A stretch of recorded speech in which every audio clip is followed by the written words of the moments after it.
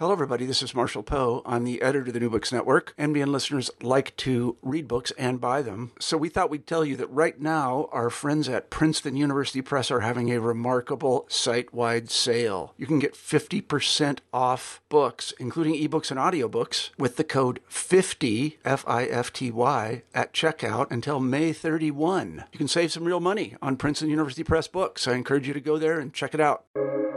Welcome to the New Books Network. Hello, I'm Natalia Shpilova-Said. I'm a host of New Books in East European Studies, a podcast channel on the New Books Network.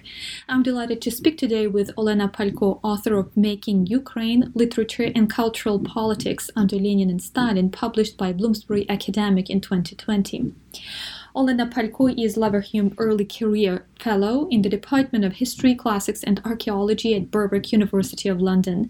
Her research interests lie in the field of early Soviet cultural history and the interwar history of Eastern Europe.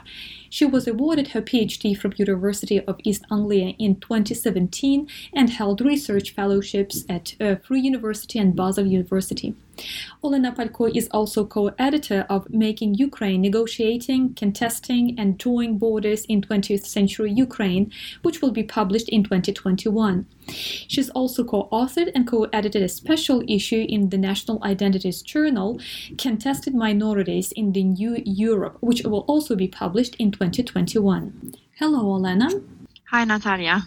Thank you so much for joining me today. And I'm really intrigued by your book, Making Ukraine, which for me appears as an intersection on both literature and politics, and literature and history.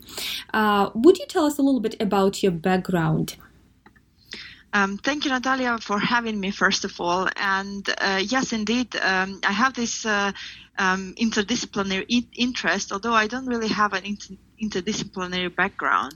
I finished the Faculty of Philosophy at the University of Kyiv, Taras Shevchenko University, where I studied political sciences, but then I switched to history. So for my PhD, I already focused on history and actually on this interwar period in Ukraine. But I think so mostly the link to my PhD and this project is more kind of coming from my background in political sciences, because I was really intrigued by national communism as a theory, as a practice, as a political doctrine in the early 1920s. And then it kind of I wrote my BA dissertation on this, and then it developed into like a PhD topic. But when I started thinking what I actually wanted to focus on in my PhD, I didn't really want to do a political history, not to look at political parties, their programs, although that was an important part for some sections of this book and my PhD dissertation, first of all.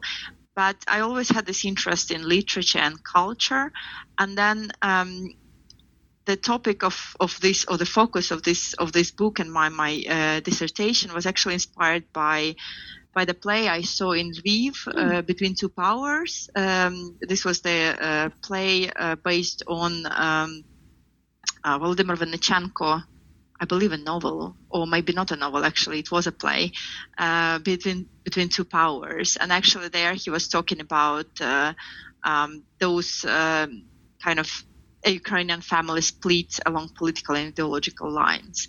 And this is when I got kind of interested also to look at intellectuals and especially writers and see how they influenced the situation in the 1920s, but at the same time, what was their position? Because there was no uniform position, right? Also among the intellectuals at the time. And yes, this is how I started thinking about the kind of this intersection between literature, politics, and history. And the protagonists, they basically, I guess this was just for me, it was an obvious choice whom to pick. And this is how it kind of the book came about, or the dissertation first and then a book. Mm-hmm. Yeah, so your two main characters are Tychyna and Khvylyovy, and we will talk about them in a moment. But first of all, I would like to talk a little bit about Soviet Ukraine in general terms, because to some extent, Soviet Ukraine is still some sort of terra incognita for many. It is a challenge to even start a conversation at sometimes, as there are so many side notes to make. So what we mean by Soviet Ukraine, when and how it starts, and who contributed to the making of Soviet Ukraine. So what's the interaction between Soviet Russia and Soviet Ukraine as well? And I think, well, that's one of those main issues that come up when we even start talking about Soviet Ukraine. So would you just give us some general terms, right, in which your project is contextualized? Yes, thank you. It's a good question, and I actually, when getting my books through the review and then the editing process, I met always with this question: why do I write sometimes Soviet Ukraine with a small letter, not a capital letter? Because everyone assumes that it's only the republic, the Soviet Ukraine as a republic.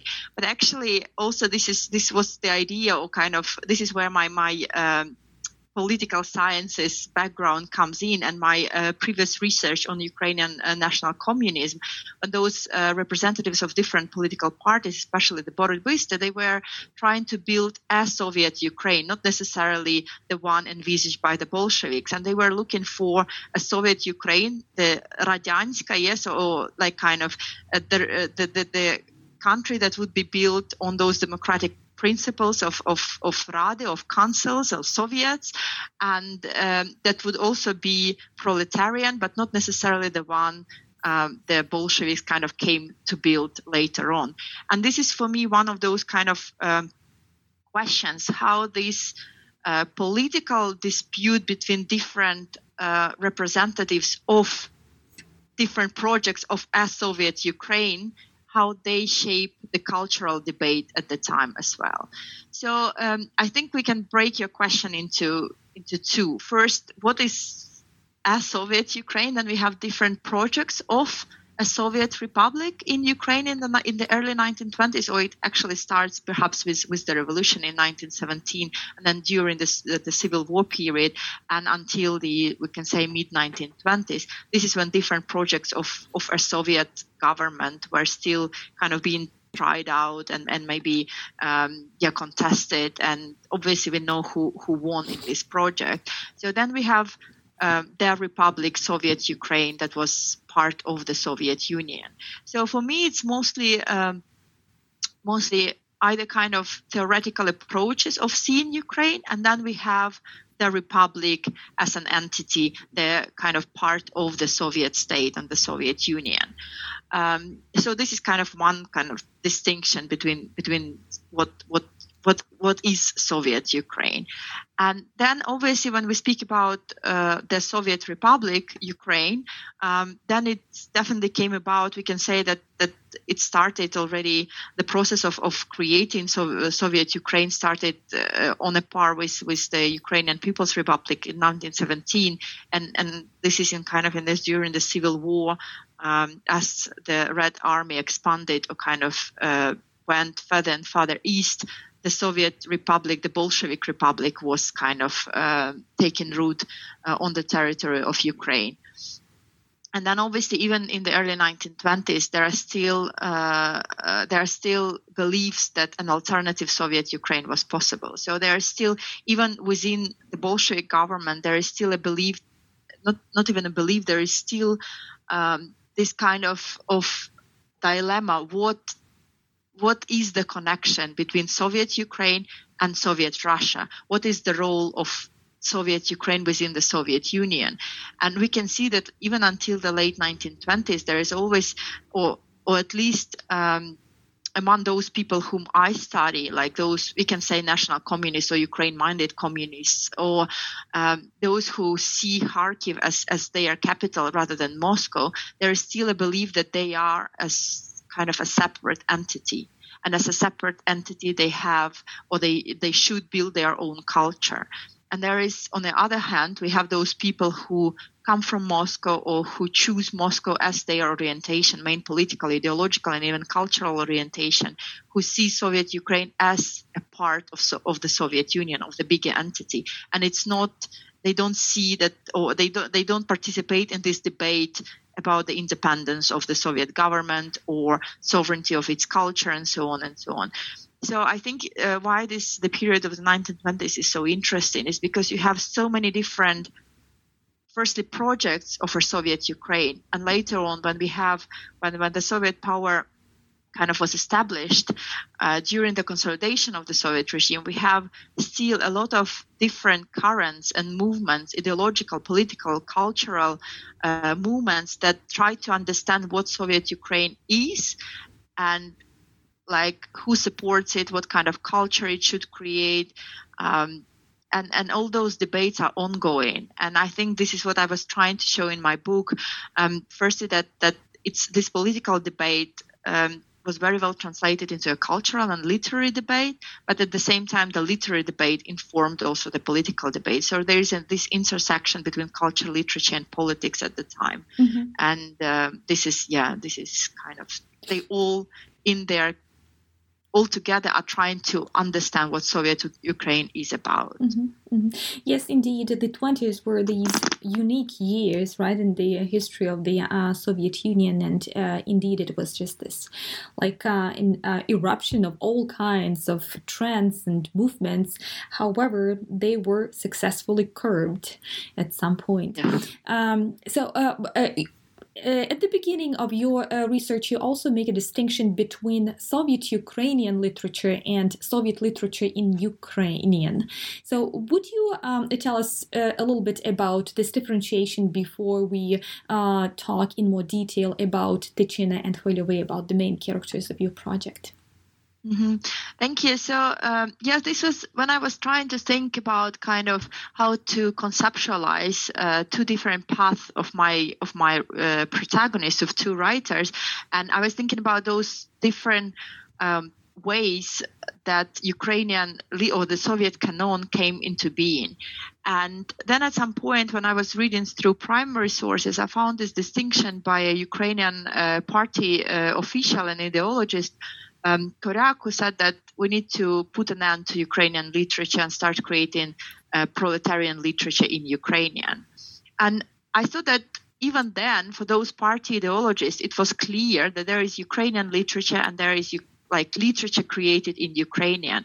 And then I started thinking that this was indeed the purpose of the Soviet government, to create literature or culture in Ukrainian to reach the masses, right? So kind of they used the language as a medium, as a tool to reach the masses, to engage them into the Soviet regime, to engage them in kind of Soviet society and make them contributors to this society. Because you cannot really, you can maybe win the war with weapons, but you cannot establish a successful kind of system and of government if you don't have any support, grassroots support.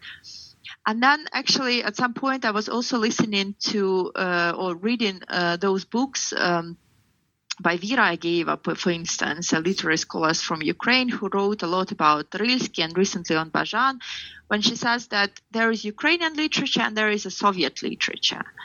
And she was her latest book on Bazhan, it's actually called The Biography of Non-Soviet Bazhan, right? So she kind of makes this clear distinction. But when reading through those, the works, the literary works of those writers, you can see that those people were not necessarily seeing themselves as only Ukrainians. I mean, this is obviously ethnically they were Ukrainians, but nationalism was not their ideology. A lot of them were really supporting the Soviet regime. It can be Bolshevik or non-Bolshevik. So they had this idea of this fusion of nationalism and socialism, and they were contributing to creating this Soviet culture, but not necessarily the culture that Moscow planned or saw or tried to develop for Ukraine. And also then, of course, I was inspired a lot by Michael Fowler and her book when she was writing about Kurbas, and she has this very similar idea about Soviet Ukrainian culture, and those people, those artists, those cultural agents in the 1920s, they were creating Soviet Ukrainian culture because they were both Soviet and Ukrainian, and you cannot really differentiate the two. So for me, instead of looking at this either or, either you are a communist or either you are a Ukrainian, it's clear that these people, this cohort of people in the 1920s, they saw themselves as both. And I think when we try to separate it or tell the story of only Ukrainian or only Soviet, we lose this complexity of the period. And so I was kind of trying with my book, trying to contribute to this new debate or new reinterpretation of the 1920s as the period when communism could also be national, and this was not kind of a crime of those people to believe in the communism or socialist ideology, and this was part of their identity at the time, and this was part of the culture that they were trying to create. Mm-hmm, mm-hmm. So, and your main protagonists, Khvylevy and Tychina, you mentioned that this choice was sort of obvious. So would you guide us through those obvious reasons why you chose these two? Well, it was obvious because, it's kind of, you always know that these are the greatest, literary figures of the 1920s, because, of course, you have Dovzhenko, the greatest film director, you have Kurbas, who is the greatest theater director, and so on. And then you have Khvylevy, who was the, whom even other writers saw as the most senior, although he was almost the same age as those young writers, proletarian writers. And Tychina, of course, he was a recognized and poet and the modernist poet and one of the greatest poets of that generation.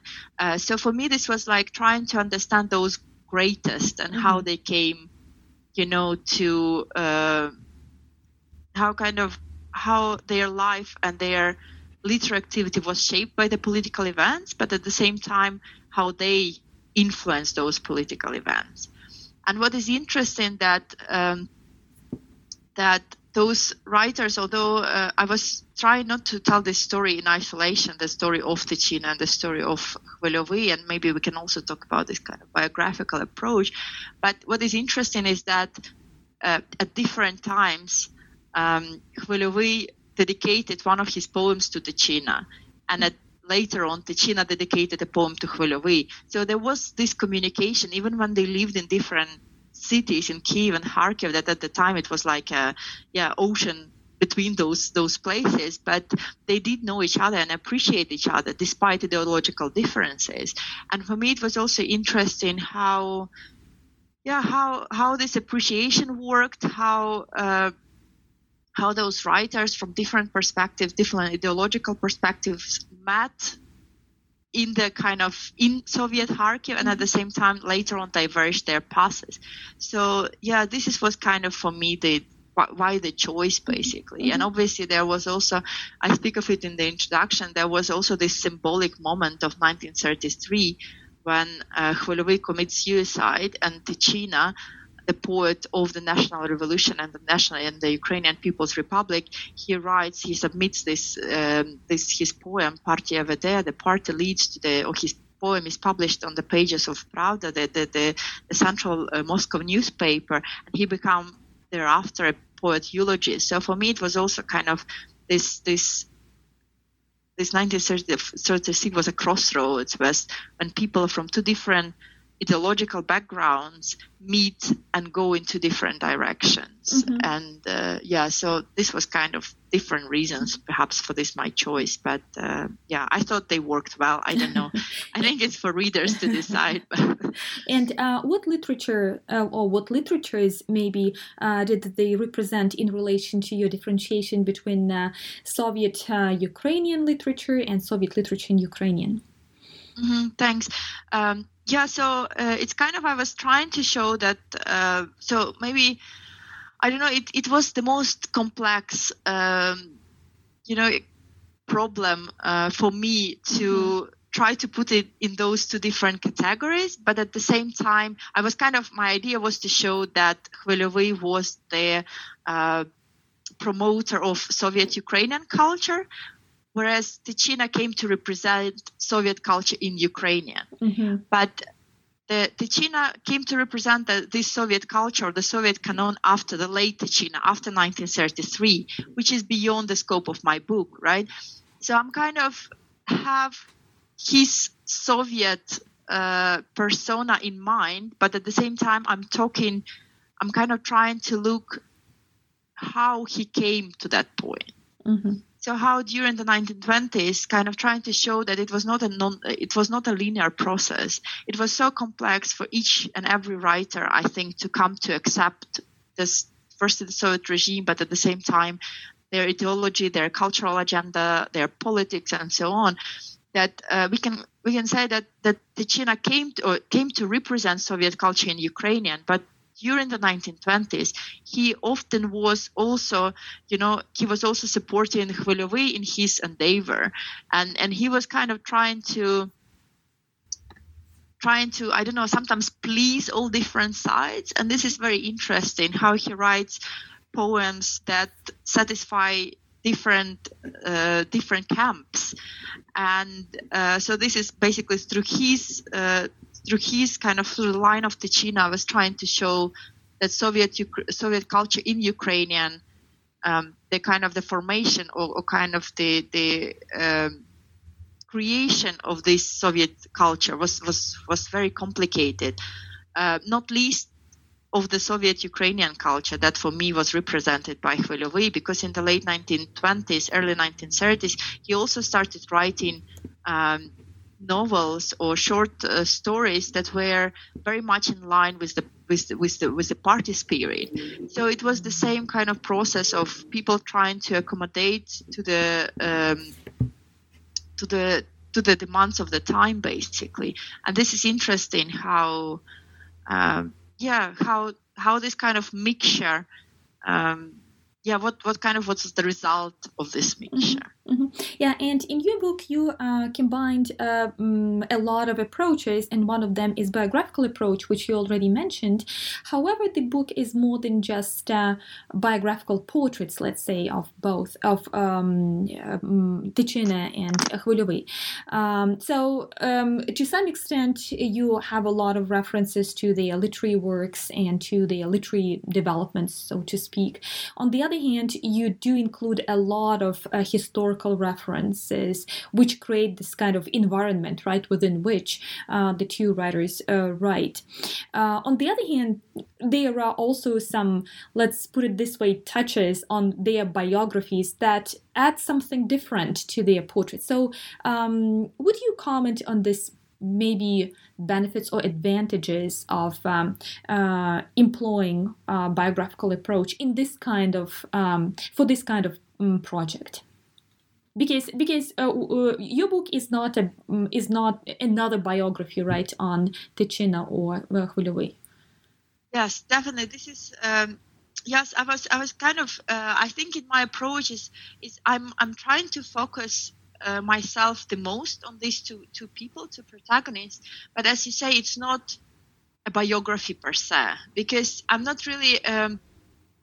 It's a lot of details, so they're kind of their life is omitted. Is maybe sometimes I'm choosing what to cover that works well for my historical kind of the history of my kind of politics at the time, because obviously I'm not a literary scholar, and I think this is perhaps I should have mentioned earlier when we were talking about this interdisciplinary approach. Since I'm not a literary scholar, for me it was very difficult to decipher their poems, for instance, right?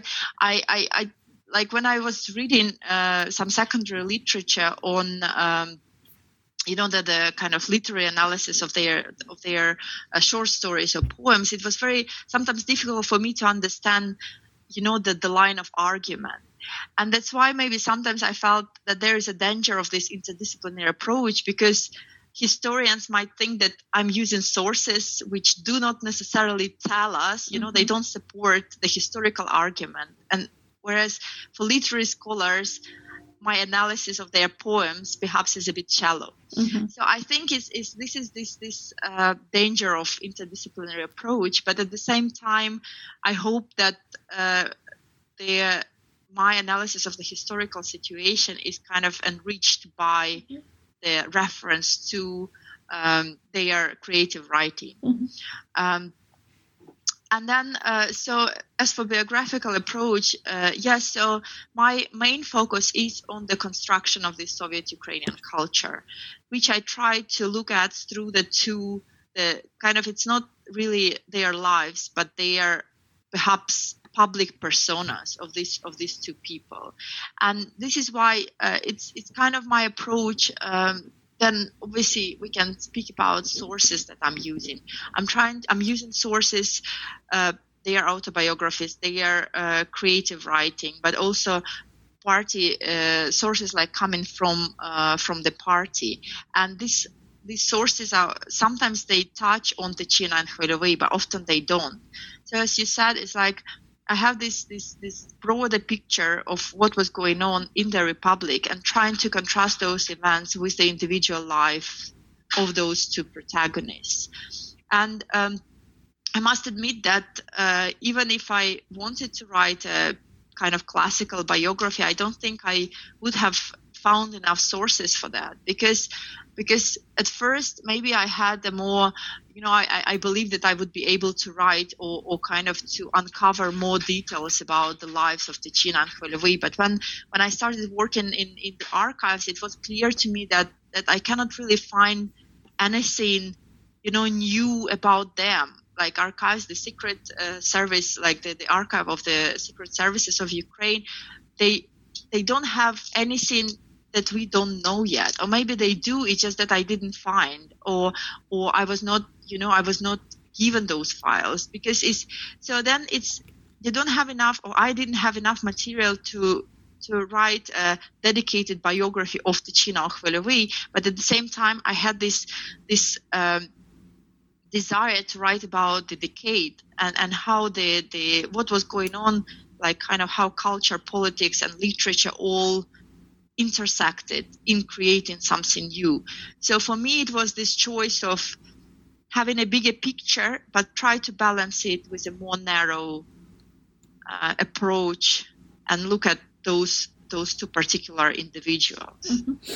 Yeah, I totally agree with this statement in terms of multidisciplinary approaches. Yes, well, there are some dangers and we can be accused of some maybe incomplete analysis. But on the other hand, I also believe multidisciplinarity also opens up new perspectives and new inspirations, I would say. And sometimes I think about this approach not what we read, but how we read. And that's exactly what your book demonstrates. You mentioned that you were using a lot of primary sources like Svodki, I believe reports and Ankety and other archival materials. But when these materials are put in the context of, let's say, literary explorations, they would speak to us in a different voice probably. And I think that's this beauty of multidisciplinarity to some extent, although many will probably disagree with me on that. But sometimes I think it deserves a separate conversation, this discussion of multidisciplinarity. I also would like to ask you about how these two protagonists were perceived during the Soviet times and afterwards, because there is some drastic difference between the two. Yeah, thank you. Actually, to start, maybe this is a very good question, and I actually published an article on the reception of Khmelyovy in kind of the historiography on Khmelyovy and how it changed in Ukraine, in Soviet Ukraine, and in independent Ukraine and abroad. And this is also kind of can be a separate conversation. But actually, I want to start answering this question with an anecdote. And when I was working in the Vernadsky Library, the National Library Library of Ukraine. And it was perhaps, let's say, 5 years ago, maybe less, maybe more, but more or less 5 years ago. And I had a lot of volumes of Ticina, and then I was returning them to the counter. And a man, I think he was in his 60s or 70s, he saw those books and he was like, really? You read Ticina? Don't you know about, Tractor Pole dir dir dir, this? And I thought, people still think about Ticina that, they wouldn't read him or wouldn't even consider him because he was a party eulogist. And this was very interesting, because obviously I went to school in independent Ukraine. And for me, Ticina was a very different, we read Ticina very differently. We read Ticina like his early poems from 1917, Sonečni Klarnety, and then Pluh in Zamystonety and Octave. So the emphasis was very different for us. So I knew that there was a Soviet Ticina, but we didn't read him. So for me, it was like, here we meet two different generations and two different appreciations or readings of the same person, right? And going back to your question, so I think we need to separate Ticina and Khmylovy. And since I started talking about Ticina, so Ticina definitely became one of the greatest Soviet poets, right? And there are so many biographies on Ticina, and you have a museum of Ticina and the institutes, right, like of the National Academy of Sciences named after Ticina, and so on and so forth. And also there are so many sources in the archives on Ticina, because his entire collection of his private documents went to the Central Archive of Literature and Art and Literature of Ukraine. So I actually, when I was trying to compare, I even asked the archivists how many documents or files they had on Ticina, and they told me that it was around 150,000 documents or files on Ticina, right? But at the same time, in the same archive, when I asked for the documents on Khmylovy, there were only, I don't know, maybe 5 files on Khmylovy, and most of them were copies from newspapers about his suicide. So it was so interesting for me, because both people, they were like great representatives of the decade and Ukrainian literature, but at the same time you have abundant records for Ticina and almost nothing for Khmylovy. And obviously this was the result of the legacy of the Soviet regime and how they treated those two people, right? Ticina was a celebrated poet, so he was allowed to keep his records and then later to pass them on basically his wife passed them on to the archive. But for Khmylovy, after his suicide, everything was gathered, sealed, and maybe, I don't know, destroyed or whatever, because they had this idea to clear the memory of Khmylovy, not only like kind of his texts or his short stories were were not allowed to be read, or he wasn't promoted anymore as a writer, but even the memory of Ticina Khmylovy was erased, or they were trying to erase it. And this is interesting that even his grave was leveled to the ground, because they didn't want, any memory of Khmylovy. And this obviously defined the way he was perceived until the late 1980s.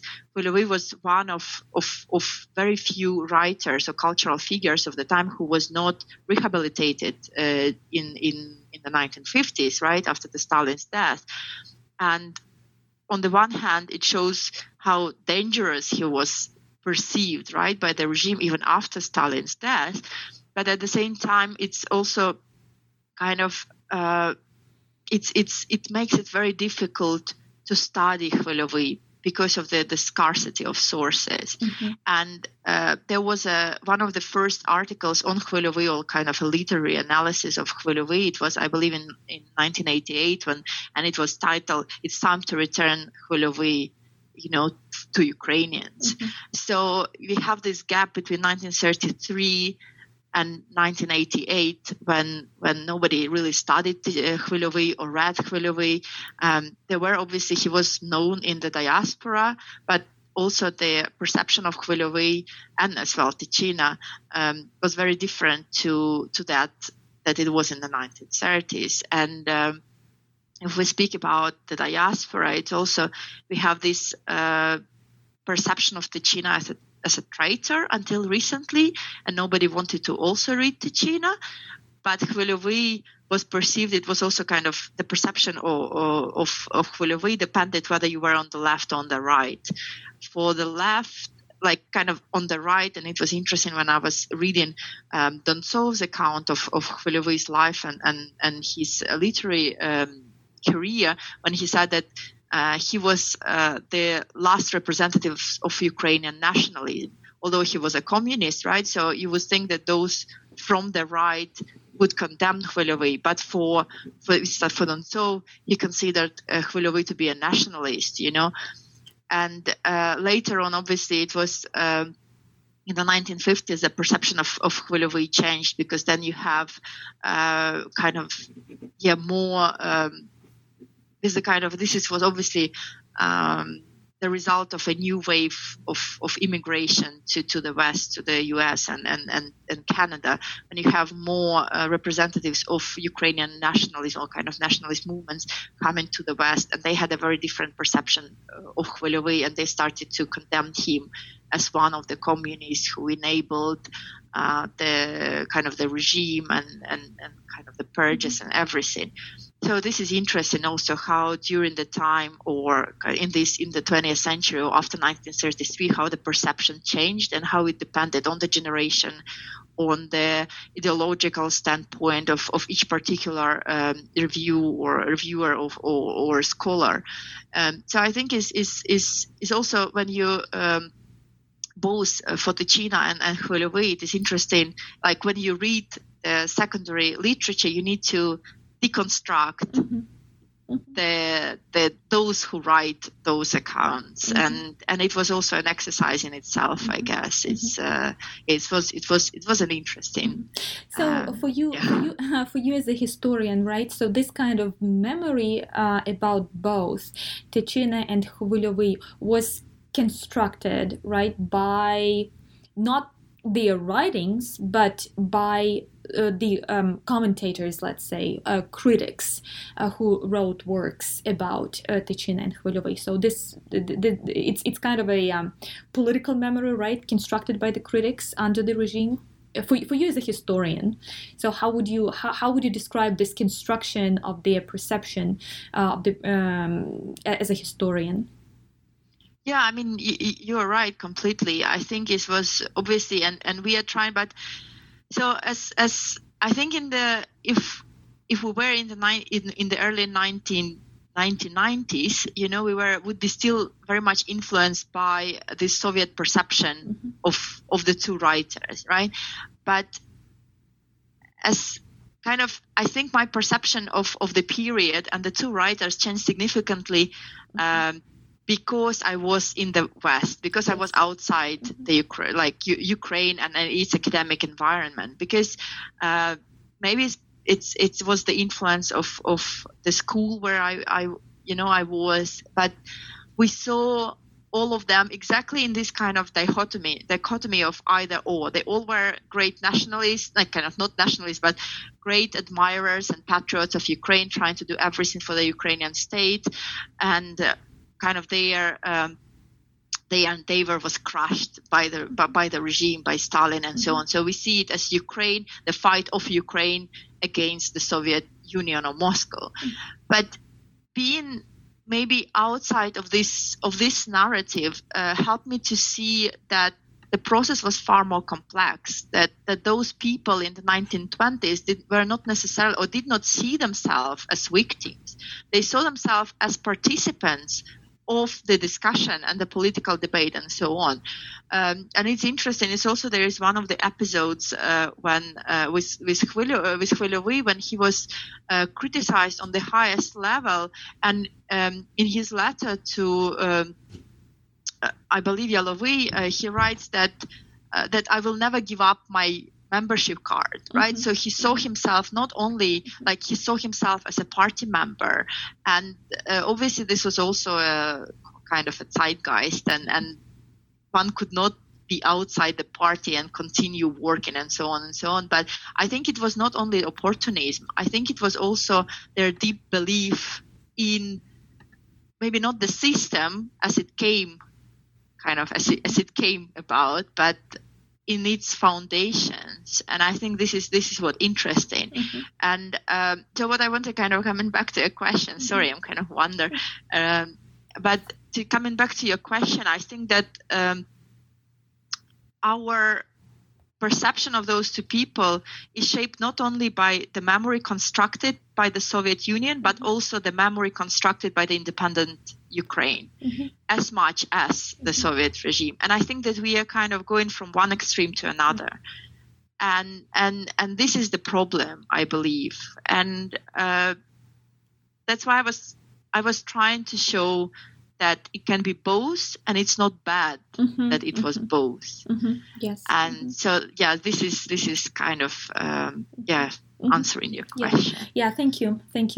And the subtitle of the book is Literature and Cultural Politics under Lenin and Stalin. And how would you describe the to what extent the politics and the policies changed if compared Lenin and Stalin, if there was any change in your opinion? Thank you. So yeah, the subtitle was actually, it was a compromise with the editors, because they were looking for keywords, right? And this is what people would search for, like Lenin and Stalin, obviously. So it's not necessarily my view of the title of this book, but it did change. I would say that firstly, I think in my book I'm mostly writing about the kind of the cultural politics under Stalin already, because the period of Lenin was sort of kind of quite short, right? And we can mostly talk only about the Civil War period and then maybe a few more years afterwards. But mostly this is the period under Stalin, right? And I think that there is definitely a change between Lenin and Stalin, but the change is informed by the historical events, because obviously we have the Civil War situation and then we have the peacetime situation, and it differs significantly, right? Also, the impact on culture and literature is immense. The fact that people even were publishing anything during the Civil War is already quite a feat, right? Because in the situation that Kyiv was in, Kharkiv, I think, was in a much better situation at the time, because the Soviets came and sort of stayed. But in Kyiv, this was like constant battlefield with different parties, not only the Bolsheviks and the national government. And but if we focus only on Stalin, there is a huge difference between the early 1920s, the late 1920s, and the 1930s. And that's why I kind of finished my narrative in 1932-34, because this is, for me, is this kind of watershed when this pluralistic view on literature and institutional life of the letters in Ukraine becomes no more. Then we have one single union of Soviet writers. There is this kind of a centralized decision-making body on literature, on cultural agenda, and so on and so forth. And so I think, yes, this is kind of, I think for my book is more important the differences in the politics under Stalin. But Lenin, of course, is a very important part of the story, or kind of the literary politics under Lenin, because the Civil War itself enabled those kind of the pluralism of approaches and those different views on proletarian literature, right? In the kind of 1917, 1921, when we have the discussion and debate with the prolet cult, with this Russian kind of led and Russian-centered prolet cult, that literature should be kind of proletarian-oriented and created by proletarians and with proletariat in mind, but who are those proletarians, right? And then we start this also kind of the diversion, I think, between those kind of Soviet Ukrainian literature and Soviet literature in Ukraine starts already there. Because when we read the the text by Khvailovy during the debate, during the literary discussion of the mid-1920s, we see that he writes about proletariat as well. But for him, proletariat is very different to the proletariat, the mass that the Bolsheviks are trying to reach out with their literature in Ukrainian. He dreamt of proletariat that would be cultivated,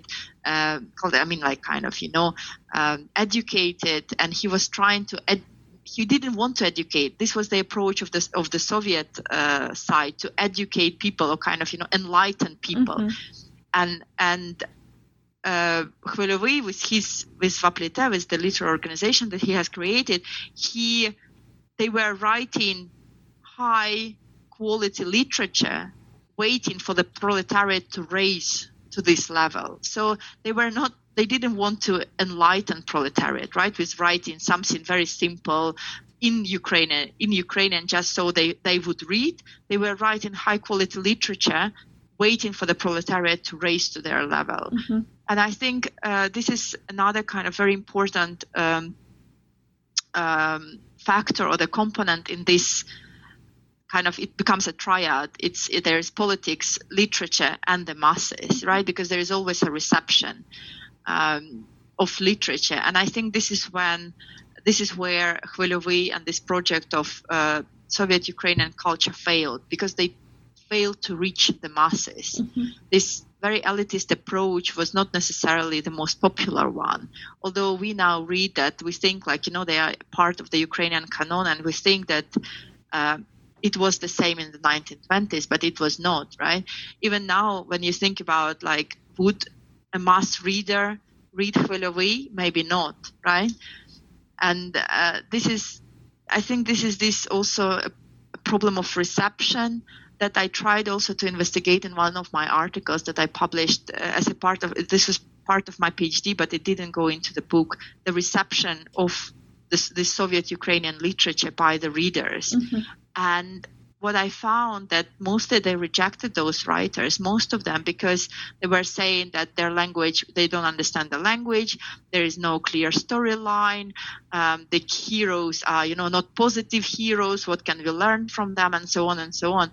So you see this conflict between the writers trying to create high quality literature and the masses, that for the first time, they were all, or mostly all of them, became literate in their languages because of all the programs of the Soviet government, Ligbez and so on.